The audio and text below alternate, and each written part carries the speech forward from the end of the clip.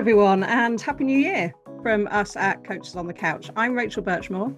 And I'm Louise Rogers. And it's 2024, and we're 3 years into this, our podcast exploring leadership with guests across the built environment.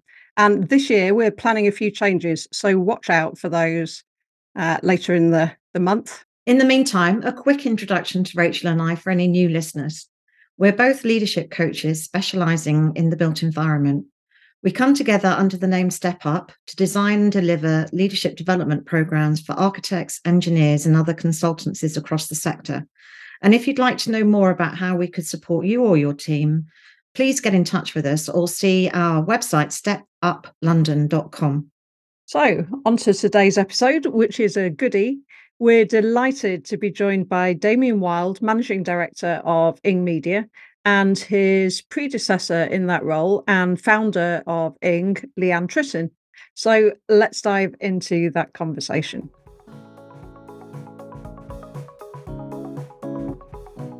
Hi, everyone, and welcome to Coaches on the Couch 2024. And before we get into anything else, let's chat couches. Please tell us something brief and interesting about your couch. And Leanne, I'll come to you first. Okay, so my couch is actually sort of a chair, and I've picked it because it's in my new home office, because I've been kicked out of the Ing office to a degree. And it's special because it's a Matthew Hilton Balzac chair that I bought many, many years ago. And it was one of the first items, you know, those moments when you buy something that's your success moment. But I think the salesman at SCP was horrified because it's in hot pink leather. And I don't think anyone had purchased anything from SCP in hot pink leather. Anyway, it's I'm not sure he was wrong. I think I was wrong, but anyway, I love it. Good, sounds fabulous. And Damian? How do you follow a couch story that involves hot pink leather? Well, this could be a theme of this conversation. How do you follow that? It could. I think I'm about to cast us as very, very different here. We recently replaced our couch, which was remarkable because it was the first time we'd done so in 20 years.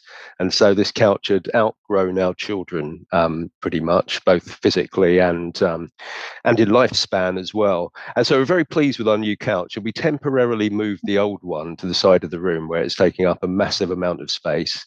And sure enough, it's still there some months on, and I find myself sitting on that old couch more than I ever did when it was our only couch. I quite like the comfort. So I think as we're literally on the couch here, there's all sorts of metaphors and insights going on around loyalty, longevity, and preferences, but we can come back to that, I'm sure. Oh, I don't think we've ever had so rich a metaphor for couches for the conversation that we, and more importantly, you're about to have. So many of our listeners won't really need an introduction to Ing, which is the leading public relations consultancy working within the built environment. And that's mostly down to Leanne, because she founded the agency in 1999, and our previous podcast with her recorded back in 2020. So you can find that where you can find all our other podcasts. We talked a little bit about those early days and Leanne's story. And today, Ing is not only active in the UK, but partners with leaders, brands, cities, and organisations all over the world, helping them to define their place in their built environment. The team is around 40 strong, and Rachel and I recently had the pleasure of running a development day for the whole team, and it was a real joy. Yeah, we did. It was. And it was during that day that we thought about returning to Ing for another podcast conversation. But this time including Damian, who became Ing's managing director almost exactly a year ago. And today we'd really like to explore that transition, how that's been achieved from both perspectives. And before taking the helm at Ing, Damian was editor-in-chief at Estates Gazette. Leanne's still involved with Ing, serving as trustee on the Employee Ownership Trust Board, and is now also chair of the London Society. And we've been struck by the apparent ease with which that important transition has taken place. But we're, of course, aware that so much must have happened behind the scenes to make the process as smooth as possible for both of you, your team and your clients. So let's, if we can, start at the beginning of that process. And Leanne, your decision to step back from the day-to-day management of Ing and search for a successor. I mean, over what period of time did that take place? Well, I think actually right at the beginning, if you go back to 1999, it was sort of, even though I was a one-man band at the time, one of the reasons I came up with a name that had nothing to do with me is I always wanted the business to be scalable. And I had worked with a couple of people who had their own names on businesses, and that became very difficult. Not only, and I wasn't really thinking about exit at that stage. It was, what can I do to replicate myself, really? And it's really difficult if your name is above the company, because invariably people will always ask for you. So that was the sort of first moment, really. And then I guess seriously, it started about 8 or 9 years ago, when we really started to focus on building a senior management team. And again, maybe some of your listeners will sort of understand this. When you start out, if you're an architect or an engineer or a PR person, you're not necessarily trained in management. And so businesses kind of develop organically, not necessarily with people who are good managers, but we're good at what we do. And then, the management side gets added on, we stumble through that process. And so we really started to look at expanding the team. So at that stage, Tony Danaher came on as chairman. Dominic Morgan came on as, just fantastic senior and very experienced director. And then we started to work with all the other senior people in the Ing team to formalize our structures and start to train people for the idea that they're actually managing a business now, not just being comms people. But I guess I was very fortunate to spend a lot of time with a lot of clients who were going through, or sometimes they didn't know they were going through succession. I mean, I think as a founder, you have a very different perspective. We often talk about, we know we've got to go, but it's really hard to make that decision to make yourself redundant. And I was fortunate to watch people do it well and people do it not so well. And that really started my mind thinking about how would I do it in terms of, and you've got to separate me from the business, because the business by this stage was working really well, as having a lot of success, going really well. So it was actually quite a personal decision. And I think it was during the pandemic that there were two things that happened. First of all, the change to digital for the comms world, as well as the global opportunity for Ing, had happened before the pandemic. And I really saw that, Ing could be sort of the Arabs of the comms world. In 20 years' time, I think we could be involved all over the world in all sorts of different aspects of communications, and particularly digital communications was important to that. However, the energy that you need to make that happen, to make that work, your personal energy is massive. And I didn't feel like I'd had some changes in my personal life, and I could see that opportunity for the business, but it was kind of at odds with my own personal desires. Was I prepared to be on a plane around the world for the next 10 years? Probably not. And then the other thing with COVID is it was really hard. Really, really hard. And I think, we've talked a lot about people who work, going to work and, how it affected employees. But I don't think there's been a lot talked about business leaders. It was extremely hard work and emotional, and quite taxing. And I sort of thought, I'm getting tighter. I'm getting older and I'm getting tighter, and I'm not sure I'm the right person anymore to have the energy to lead people in this next sort of 20-year vision. So that's when I really, really started to look at, okay, who will take my spot? Fascinating. Good to hear you kind of acknowledge, which I don't think everybody has always done so, how emotional and tiring that process, those 2 or 3 years were of leading through the pandemic. I'm not going to ask you who was in the frame, but I am going to ask you, how did you get to meet? Maybe I'll ask Damian. Damian, How did you feel about that? I'm assuming it was some kind of approach. I don't know how that came through an agency, a headhunter from Leanne Direct. What was that? Give us a flavour of that first conversation that you had with Leanne. So I'd known Leanne for a long time in my role at EG and her over at Ing. And it wasn't that many years ago that EG moved to Bishopsgate, 10-minute walk from here. So I had popped in a handful of times.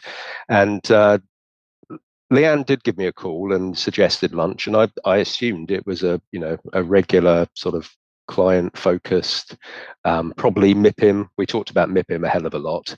I'll come back to MIPIM actually. There was an interesting MIPIM conversation that perhaps is worth mentioning a little later on. But I had that conversation with Leanne, and I remember during that conversation, actually, when she suggested meeting up, it seemed a little bit more pressing than normal. Normally, we'd put something in the diary for a little further down the track. But we were there talking, and I thought I'd never like to be presumptuous, and I thought, is Leanne offering me a job here? And then I thought, is Leanne offering me her job? And I became very, very interested at that point, and it was a very quick decision. The opportunity was clear. It came across, it will come across to anyone who's met Leanne for longer than 30 seconds, and it will have come across to anyone who listened to that answer. The passion and insight and genuineness and ambition that pours out of her. So I was very receptive to all of that, and I was having a great time at EG. I'd been there for quite a long time. I was still enjoying it. Perhaps in the back of my head, I was wondering, might there be something next? But certainly not very actively. But Leanne sold a vision over that lunch as effectively as she did just then. Did you plan for that, Leanne? Did you go into that meeting with that intention?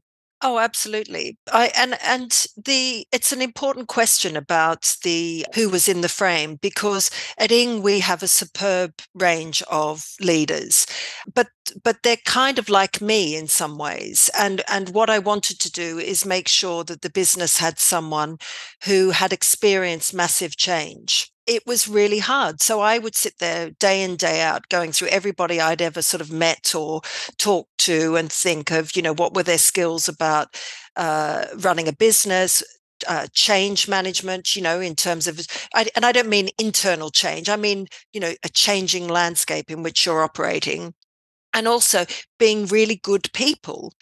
And I don't want to be rude about anyone, but there were a number of people who are very successful, sort of, that I know of outside of Ing.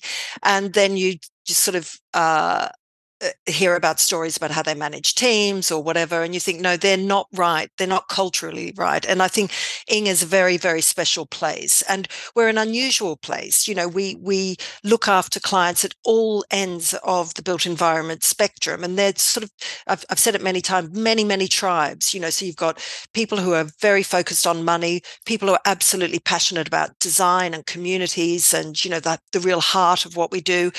And it's quite hard to find someone who embodies all of that, who understands all of those aspects, but also understands how to run a business commercially and how to operate in a world that's changed. And Damian is the only person I know who's done that. And, again, Damian was very kind before, but without blowing too much smoke towards him, he was always just such a genuine person. I always got the sense, and it's important to say, I don't think Damian and I were like best buddies. We weren't backslapping mates, on the PR sort of circuit. We dealt with each other over a number of years very professionally, and that was it. And at every encounter I'd come across, Damian was somebody who was commercially savvy, unbelievably respected by peers. I mean, if you mention to anyone Damian's name, they go, wow. And but deeply, deeply honest, and with shared values. And then I took a guess. I know this sounds a bit hocus pocus, but I'm a great believer in people's life cycles. And I looked at his LinkedIn and I thought, he's been at EG a while. Well, you must be coming to that point in your life. And I don't want to talk about Damian's age, but what's next? And I thought, I'm going to take a punt here and have a chat and see if he's up for a change. And I think I was just so, well, Ing is lucky. I think we're all very lucky. So, Damian, tell us about that from your perspective, that change, from journalism across to PR, the various other changes. Tell us your perspective. Just before I do, just to latch on to something Leanne said, and I referred to obliquely a moment ago, MIPIM. This was 2021 we're talking about, and MIPIM didn't happen for obvious and understandable reasons in March. But there was a smaller event in September, and a handful of us went there. There was, a smaller UK contingent. There was a smaller contingent there, and I was very keen to go because at EG, we were great supporters of MIPIM, and they're a valued and valuable client of Ing as well. And so I did go to that MIPIM, and Leanne invited me to a dinner with a number of people from the UK there, which we had in one of the beachfront restaurants. And there was a small incident that I won't go into the details of someone in property who waltzed over a little bit full of himself and sort of announced his presence. And I think we all slightly balked at the table at this, and Leanne dealt with it brilliantly, just elegantly, respectfully, but emphatically that this table this evening wasn't the right time for him. And that I didn't actively think about it after MIPIM, but it clearly lodged in my mind. And so when we did start the conversation that progressed to where we are now, progressed to this podcast, that was in the back of my mind. And I think it was that spoke to the shared values that Leanne referred to, and I felt that very, very strongly. And when we had that conversation, Leanne's also very shrewd. If she looked at my LinkedIn and wondered before I had realised that maybe I would be open to a change. I'd been in business journalism for 25 years. I'd been with EG for about 13 of those years. I'd been editor for TED, and then moved into this sort of grand title of editor-in-chief that didn't have tremendous substance behind it. By that point, Sam McClary was already doing a great job as editor.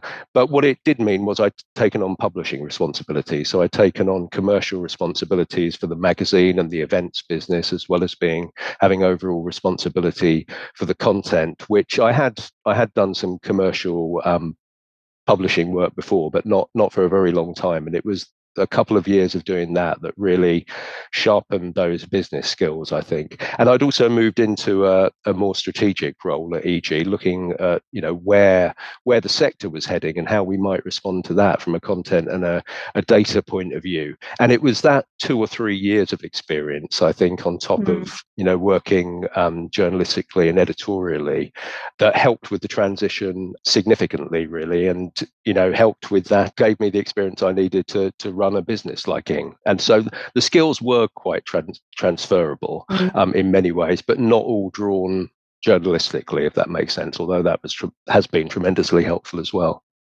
Yeah, I hadn't really thought about it that much in that way before, but I can see that totally. And going back to what Leanne said earlier about the change to digital and the opportunities that presented, of course, you'd been through that, so you had already managed that transition to quite a large extent. I mean, we were thinking of asking you about, because we understand obviously that becoming an employee ownership trust was very much part of that process. Obviously, it took there were a couple of years then of planning and thinking and negotiation, no doubt. And I just wondered what the biggest challenges were for each of you. I mean, Leanne, for example, did you find it hard to let go? Damian, how was it meeting a new team? I mean, whatever you thought were the biggest challenges for both of you. Leanne?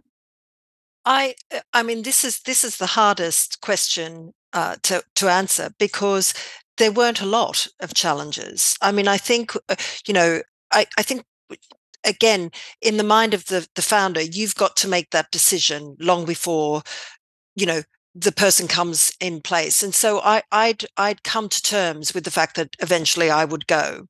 and it was just the when. And we had a very long, so we announced Damian in the January of 2022. He then didn't start until September of 2022, but we were working together, throughout that period in terms of conversations and everything else, and he was meeting the team. So by the time he started, it was quite natural. And there wasn't that sort of dramatic moment of, a sort of handover. And then we worked together. And then I said to Damian, look, I'm going to go down. It was always the plan that I would go down to 3 days a week in January 23, which I did. It doesn't quite work out that way. That's the only thing I would say. Working 3 days a week's and nonsense for anybody, really. And I don't mean nonsense in terms of your own ability to cut off. But then for me, it was so clear that Damian had it and was well across everything. And I then had to pick my time. And so I said, end of the financial year. And do you remember what I said when you told me that? I don't remember. You said that you were going to take a further step back at the end of the financial year, and I asked which financial year, and you meant the one that was just weeks away. So I had a swallow hard moment. No. Well, that's not entirely true. That was months away, and I think we told the staff. I told you in January because I felt you should have unfair. Christmas. Yeah. But then we left it a bit later to tell the staff. So what we were doing then is working with clients to sort of wean them away. But again, it wasn't so dramatic because we'd be doing that anyway. I mean, anyone running a business that's growing, unfortunately, you get further and further away from the day-to-day of clients just because of the other responsibilities. But I think then when sort of I stepped away, I mean, it's been harder for me than it has been for them. I mean, Damian and Dom and the directors have got it completely in hand, and I'm the one who's clinging to my new life rather than them worrying about me not being there. And I know that for a fact. I'm not being sort of falsely modest. It has worked incredibly well, and I'm intensely proud of how well it's worked. How did clients respond, Leanne? You said that as a company grows, in many organizations, the founder and the managing director have less direct client involvement, but that's not always been. I mean, we've shared clients, one in particular I'm thinking of, and I think that I know how dearly those clients hold those relationships sometimes, and I know that certainly in some of the practices we work with, the architectural practices, the founders do hold those client relationships quite tightly. And it's a mutual thing. The client feels like that as well. Was that an issue? No, I don't think so. And maybe Damian can talk to this, but not really, because I'm still there if they need me. And we've made that very clear. And it's a very fluid relationship that if someone needs to talk to me, then that's absolutely fine. And I still have conversations. I mean, I'm pretty much working full time now anyway, but just for no money. That's for other things. London society. Well, yeah. London society and the built-in, the general world we operate in. So I'm involved in lots of things, but there is no hard stop. There is a hard stop from a payroll point of view and sort of handing over the reins. But in terms of the relationship with clients and everything else, that's if anyone needs me, and that's happened a couple of times where people have just given me a buzz, or the team have said, "Look, could you come in and have a chat or whatever?" But it's not been a dramatic situation. There's been no dramatic change really. Yeah, Leanne's leadership style is very empowering as well. So there is a team on every account that has long felt empowered to deal with the client, and so there are many accounts where I feel I have got something to add, and many accounts where I feel that there are other members of the team who are much better placed. And I imagine that was Leanne's working style here as well. That's certainly been my experience. So I don't think there was a great deal of client anxiety. I don't think there was none really, no material client anxiety, which is exactly the structure that you would want to have, and it had that test. And I think Leanne's point about being always there, she still mentors people on the team. She's still present where there's something valuable to add. And just one thing from a client perspective, one of our clients, a big annual dinner, I was hoping to go. I couldn't go in January for sort of home reasons, and I said I asked Leanne whether she might step in for me, and she told me she was already going. So where those client relationships need to continue, they continue. Have you made any changes, Damian? So, well, my philosophy very much for the first year was not to break it. That was very much the case, because there was so much that worked well. And perhaps just taking a step back to that transition period where my joining was announced in the January, and I didn't join until the September. Throughout that period, I was coming in once a week, I think, sometimes for management meetings, a couple of interviews, a couple of client situations. And it's worth crediting the third person in our marriage during that period, which was my previous boss, Sean, managing director of EG, who was very, very empowering during that period. And from a business point of view, a selfish business point of view, I think there was value in that for EG. I think there was value in it for Ing, and there was certainly value in it for me and the team in my day one not feeling like day one. So I guess that transition period, the shock of the new, didn't really happen because of that. And then maintaining things and sitting, you've seen the desk I'm sat at today, not a couch.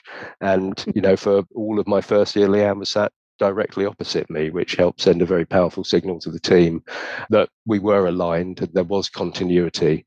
That said, that there have been changes. It's been evolutionary rather than revolutionary, and perhaps just the dialing up of certain things where I saw opportunity and where I felt my experience could add quite quickly. And as we go into this second year now, if you like, a little bit more than a year in now, but in this second year, it's about looking at the areas where perhaps no one is serving parts of the market, and there's an opportunity for us to do so very well. Intriguing. I always say that the difference between someone like Damian and myself is, I've got a style and an energy that gets the plane off the ground, and Damian has got the style and energy for long haul flights. And I say that Ing now, your seatbelts are off, the bar's open, and it's on for the long haul. And I think that's what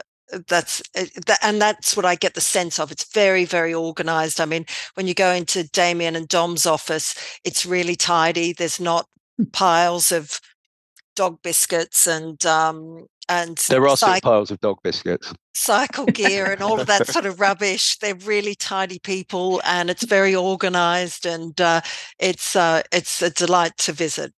I think that's a really interesting analogy. I was thinking that about the sort of evolution of companies and the different energies at different stages like that. So I think that's a great reflection.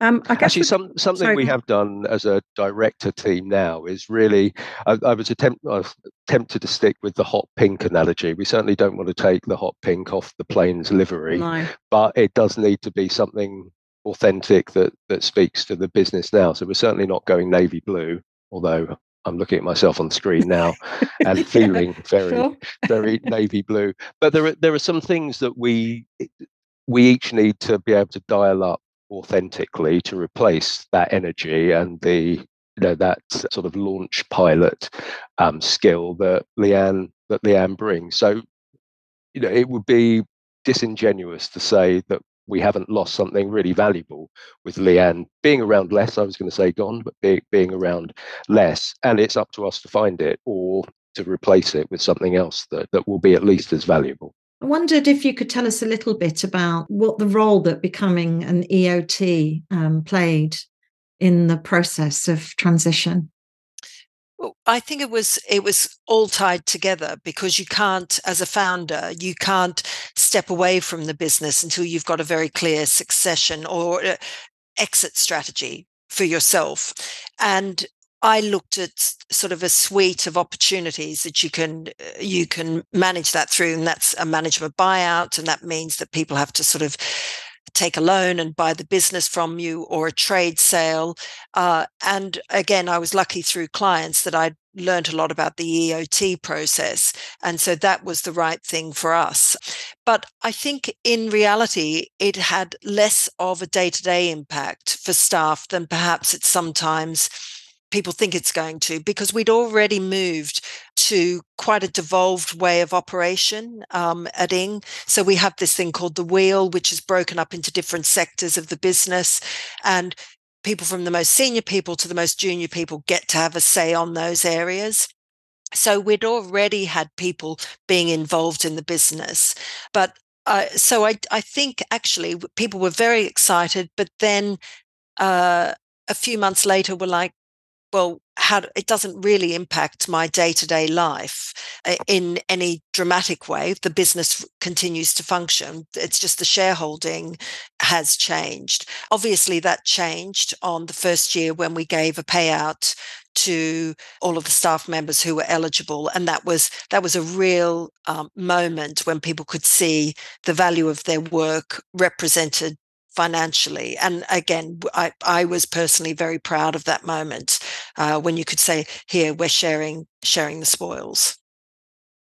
And that's continued into a second year now. We've recently had our second annual payout, and I think that it creates expectation. Of course, it also creates an interest and an appetite to understand the performance of the business. So it's had a very positive effect, and I think people can link their contribution to their reward even more clearly than is possible outside of an EOT. That's been one obvious benefit that you expect, and another real benefit that perhaps I hadn't foreseen quite so much is with clients.